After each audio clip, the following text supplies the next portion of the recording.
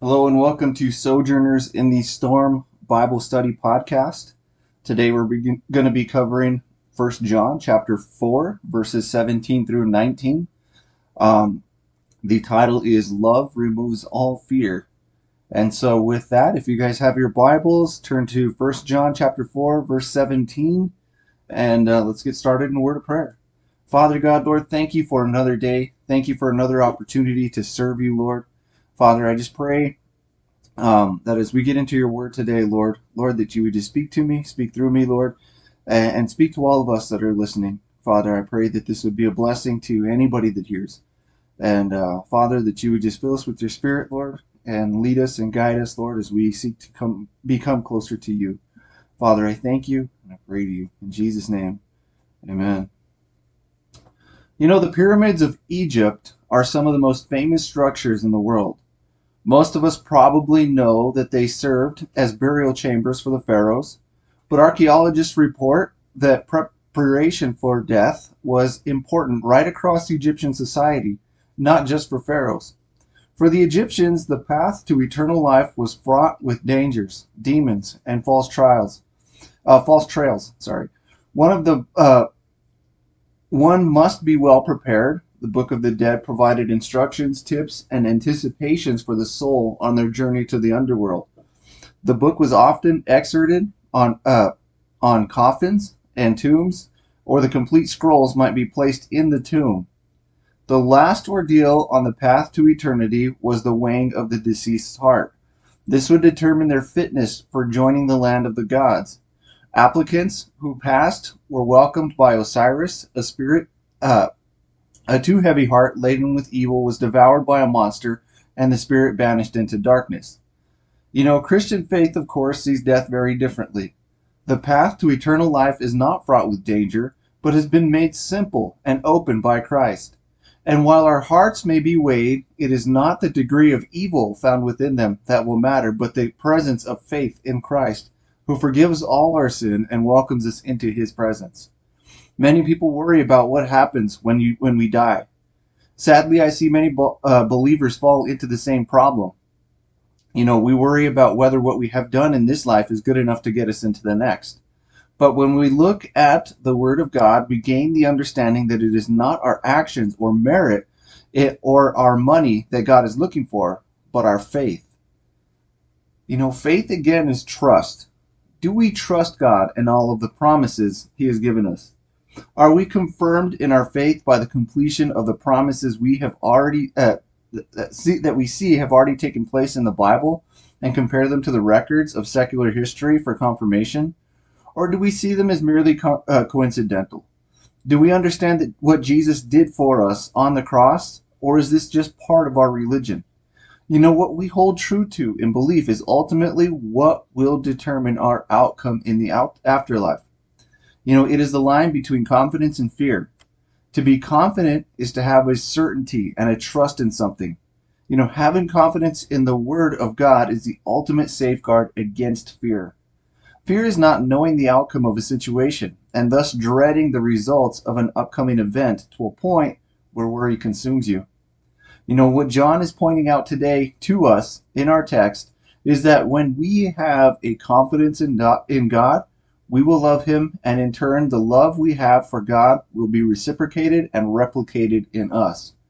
We will be confident with no reason to fear, because fear will be driven out by love. So let's read our text for today, starting with verse 17 here in 1 John chapter 4. It says, "Love has been perfected among us in this, that we may have boldness in the day of judgment, because as he is, so are we in this world. There is no fear in love, but perfect love casts out fear, because fear involves torment. But he who fears has not been made perfect in love. We love him because he first loved us." You know, God's love is the driving force for confidence in the believer. You know, we know God loves us so much that he would send his son to die for us. We know that his nature is love, and that he cannot love each and that he cannot not love each and every one of us. God's love is the ultimate source of confidence for us. When we love him back, love is completed in its return. It's made whole because you have two sides meeting in the middle and completing the transaction. When love from the believer is returned to God, then the believer is made whole and can have the utmost confidence in God and in his promises because of the union that person has with God. Loving God is understanding that we are no longer spectators in the arena of religion, but that we are participants in the way and the will of God. Love has been perfected among us in this, that we may have boldness in the day of judgment, because as he is, so are we in this world. Well, let's take a look at this. We are exempt from judgment because Jesus has made us righteous. There are two types of people in this world: those that know God and those that do not. One type knows, obeys, and does their best to do the will of the Lord. There's a sense of accountability in these folks that leads to conviction and a deep grounding in their actions, because the love that God has shown them is the same type of love that those people strive to return. This is the group that understands that nothing they can do will earn their salvation, but because they have been granted salvation by faith, will be faithful to God in service and conduct. There is no fear of punishment in this group because they have an understanding of what God has done for them. True faith comes with boldness or confidence. When we go to work on a project that we're experts in, we have the utmost confidence when we take on that project, right? That when we're met with any kind of challenge, we can handle and overcome the obstacle because we know it front and back. For the believer, we have the knowledge through the word that we will face judgment from the Lord. And that by our faith in God, we have been granted a pardon from all the offenses that we have committed. We see in verse 17, it says, we have love perfected in us because we know without a doubt that God loves us. He sent his son for us, and he indwells in us to perfect us. It's being given over to God in worship, character, in obedience. Looking at Romans chapter 5, verse 19, it says, "For as by one man's disobedience many were made sinners, so also by one man's obedience many will be made righteous." In 1 John 2:28, it says, "And now, little children, abide in him, that when he appears, we may have confidence, and not be ashamed before him at his coming." As a believer, it means to be of one accord with God, to be in his will, to understand his way is the best way. We do not just give our lives to God in word, but by our actions. We verify our faith knowing that through his direction and will, we will then in turn exemplify his love for us unto others, and by doing that, we are confirmed in our faith. Right? Because Jesus was righteous, he made us righteous. His righteousness imparts to us. And so in that, when we do face judgment, when we live lives for Christ, knowing that we're going to sin, knowing that we're going to fall short, we're not ever going to be perfect, but because of our faith in Jesus Christ, because we put our faith, our trust, our hope, and our love in him, when our day of judgment comes, he's going to stand before the Father and say, "No, this one's mine." You know what? And we're going to be ushered into paradise with God forever. As it pertains to judgments, we are reserved because God has reserved us through the advocacy of Jesus Christ on our behalf.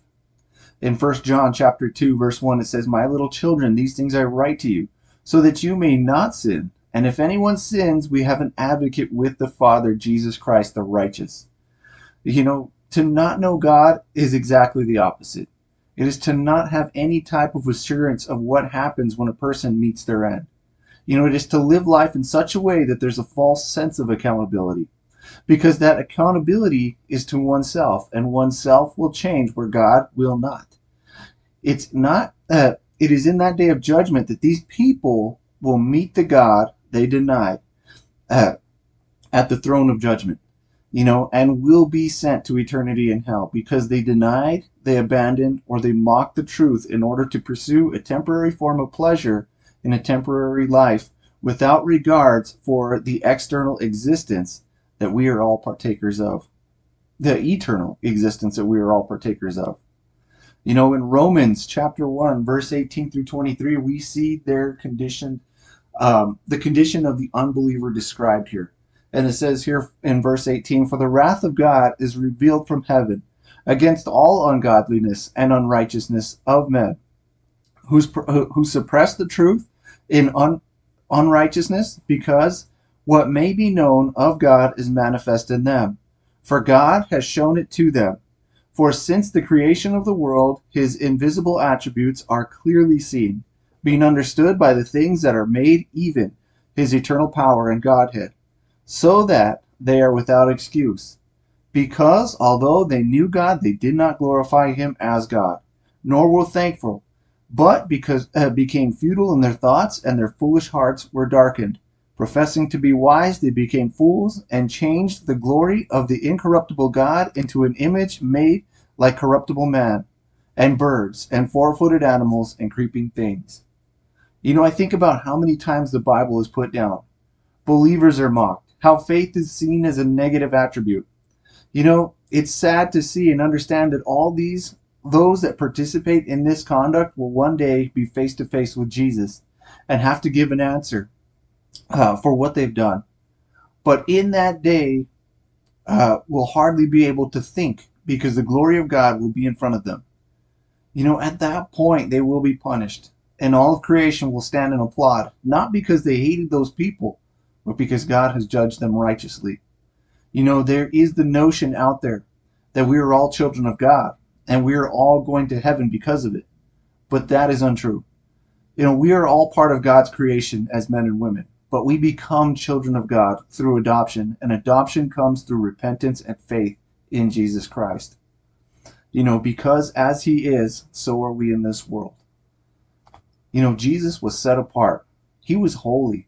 And not only was he that, but is, right? He continues to be holy. When we look at his earthly ministry, we see that he did not conform to the world. He did not bend the truth for popularity or comfort, but he lived the truth, no matter the consequences, because he knew resurrection was coming. We need to know that resurrection is coming. We are the adopted children of God. We are not begotten, but adopted. We bear the family name. We should live in the way of the family as well. That means boldly, with conviction, because we know the Lord is coming. We expect it. We look forward to it. We're born of the Son and through the Son. And if Jesus calls God Father, so can we. As the adopted children of God, we share the confidence and assurance that Jesus enjoys. God loves us immensely and without restraint, and we should never have any doubt about that, because it is not of God to abandon or turn his back on us. He loves us to be he needs us to be the constant reminder, and we need that to be a constant reminder in our lives, that he loves us and that he is for us.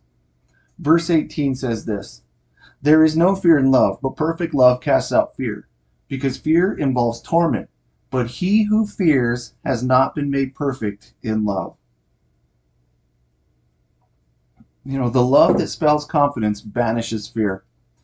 In Hebrews chapter 5, verse 7, it says, "Who, in the days of his flesh, when he had offered up prayers and supplication with vehement cries and tears to him who was able to save him from death, and was heard because of his godly fear."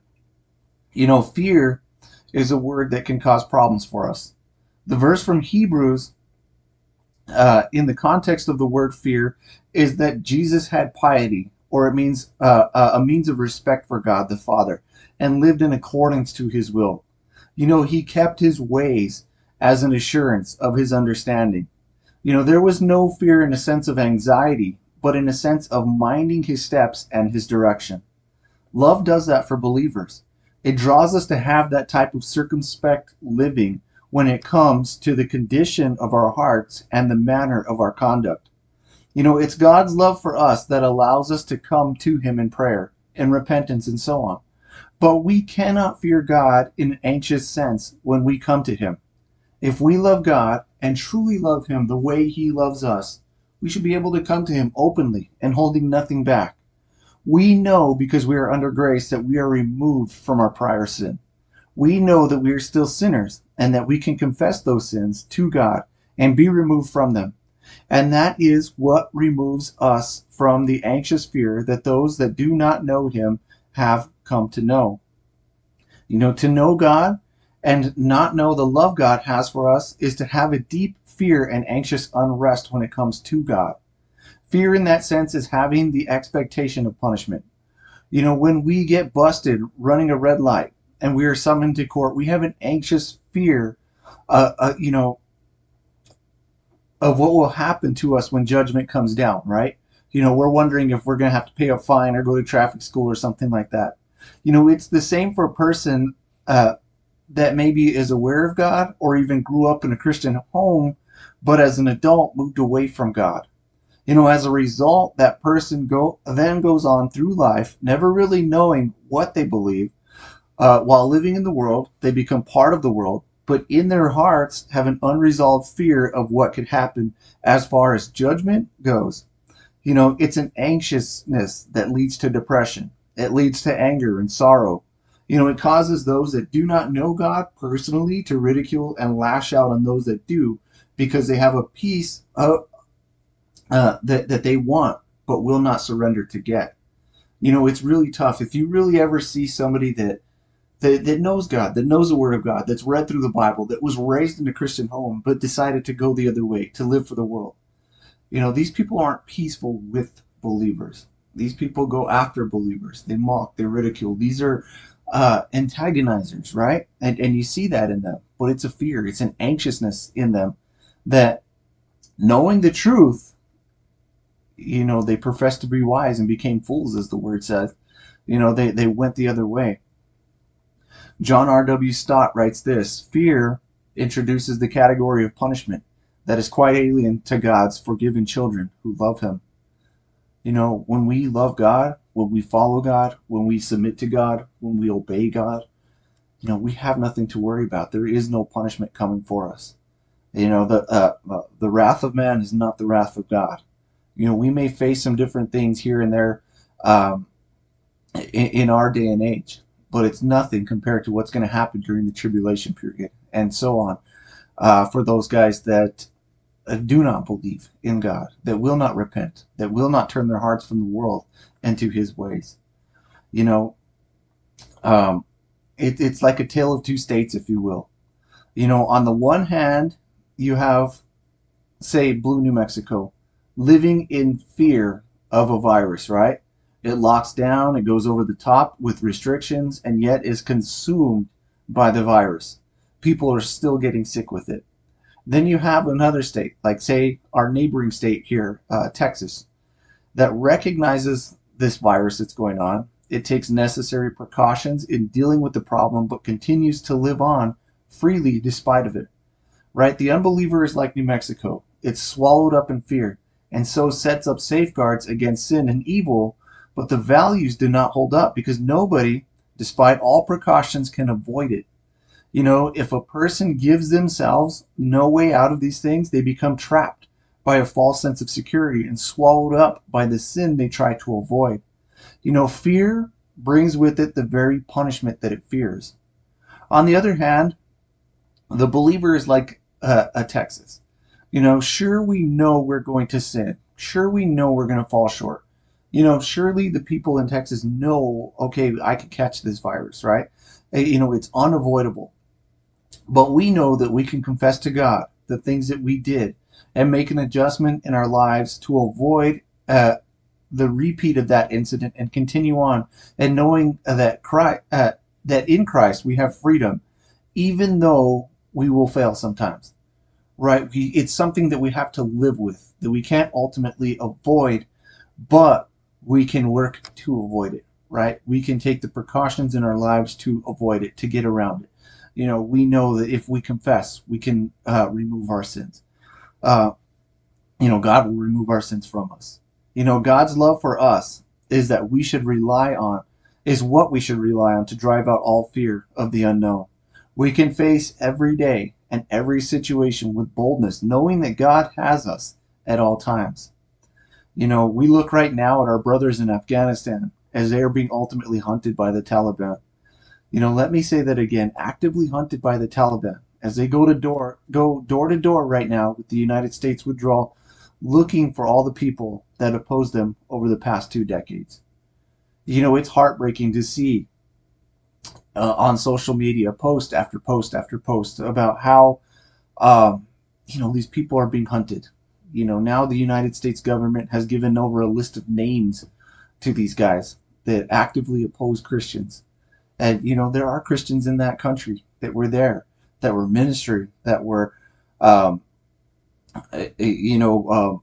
witnessing to the people there. People were getting saved, lives were getting changed. They're going around looking at people's phones right now. If you have a Bible app on your phone, you're being executed. It's a terrible place right there. But fear is driven out when we know the word. I know it's easier said than done from, a backroom office in my house in Los Lunas, New Mexico, and not standing there in Kabul, Afghanistan, walking around, not knowing what's going to happen the next day. But we can pray for those guys to hold on to their faith, to be true, and to stay strong in the face of danger, knowing that no matter what happens, God has them. They have that advocate for them.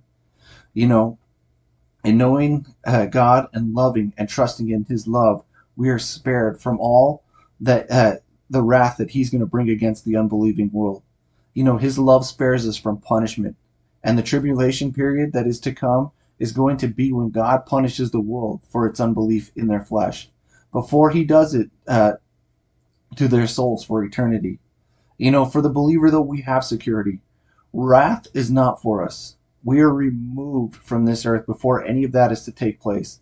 God loves us, and because as verse 17 says, because as He is, so are we in this world, that qualifies us as His children, and Him as our Father. Fear for us is walking in obedience with His word, and not of punishment, because Jesus already took our punishment for us on the cross. But those that do not know God are those that will have something to fear, because perfect love sees its return. And even though God loves them, they do not love Him back. And in that, punishment and judgment will be on them. How much does God love the unbeliever, though?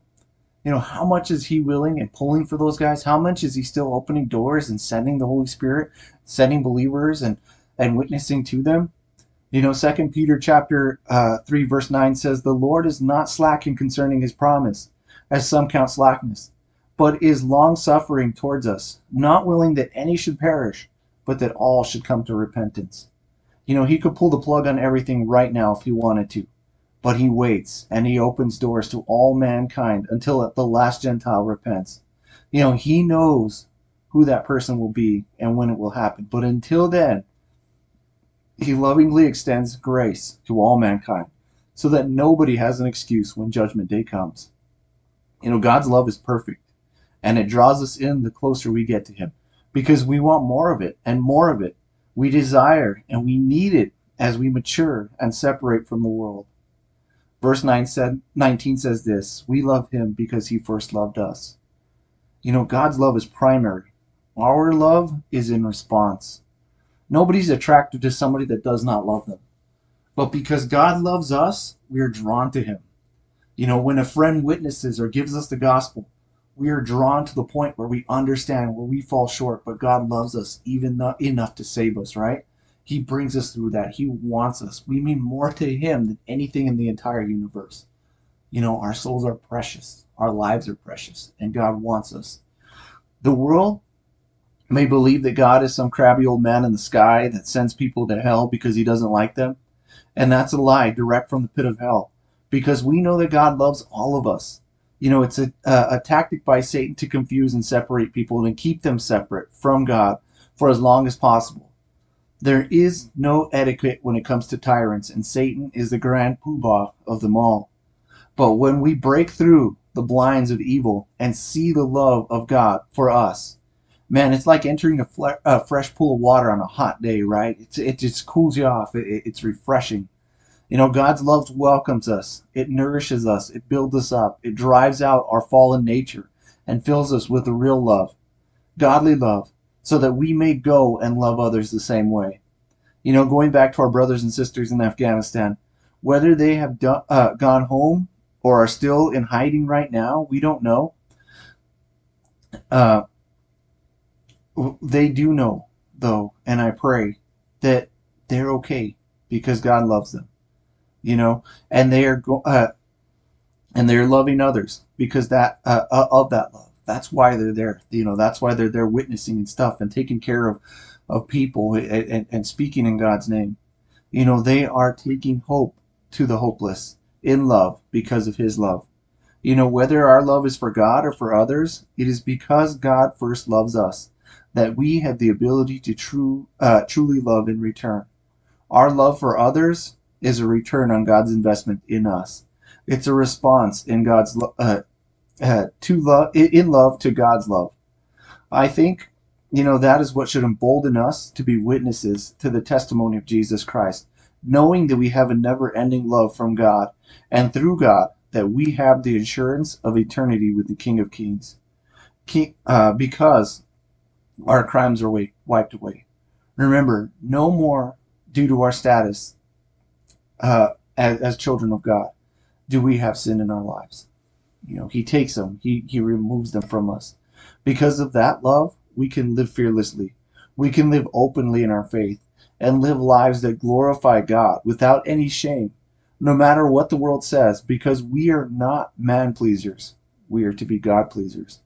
It's like being a kid when a parent that wears a fanny pack, right? We've all had those parents that wear something funky and crazy, right? But you're growing up as a kid and you have two parents that wear fanny packs. You remember fanny packs, right? They're those little like pouches with a zipper on them, and it's got like a belt that goes around your waist. And I don't know, they were cool when I was like 10, I guess. Like in 1993. But you grow up your whole life and you see these things going on, right? You see your parents wearing these things, and you're like, man, that thing is cool and it's functionable, and I can put my wallet in there and maybe a snack. And so your first day of school comes and you go to kindergarten and you're rocking your own fanny pack, right? And all the other kids in the classroom are looking at you like, what's with this dude with the fanny pack? Why is he wearing this, right? But you don't care. You're just wearing it because you're like your father. Like, my dad wears one and I'm going to wear one. And I don't care what anybody says. And when you go home, you're going to see your dad, and he's going to be wearing his, and you're going to be wearing yours, and he's just going to be beaming with pride. And I know that's a horrible analogy, but it's the same way. When we live lives of love, when we live lives of respect towards God, of conduct, of godly obedience and conduct, right? No matter what the world says, no matter how badly we stick out like a sore thumb because we love people that hate us, because we pray for those that oppress us, because we will go marching into a fire to witness to somebody when the rest of the world will turn away and let them go. God's beaming with pride for us. We live differently. We live as he lived. Never let outside influences separate you from doing and being what God has called us to do and be, because he loves us. And we return that in obedience, humbleness, and service out of love and respect. And when we understand that, when we truly know that, and when we're truly grounded in that, we know that when the day of punishment comes, that we will not be punished, but we will be on the other side with the Lord. Praise God for that. Father God, Lord, thank you for your word.